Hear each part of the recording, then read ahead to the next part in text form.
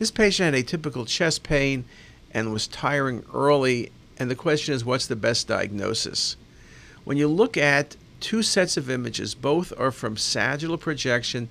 The first is a MIP, the second is volume rendering, and what you very nicely see is a break in the descending aorta past the left subclavian. You see large collaterals that extend into the posterior mediastinum, and this is not a dissection, and obviously is not artifact, and it's not a thrombus. This is a beautiful example of coarctation of the aorta. Classic location, classic appearance, dilated left subclavian artery, and large collaterals. Just a beautiful example in 3D.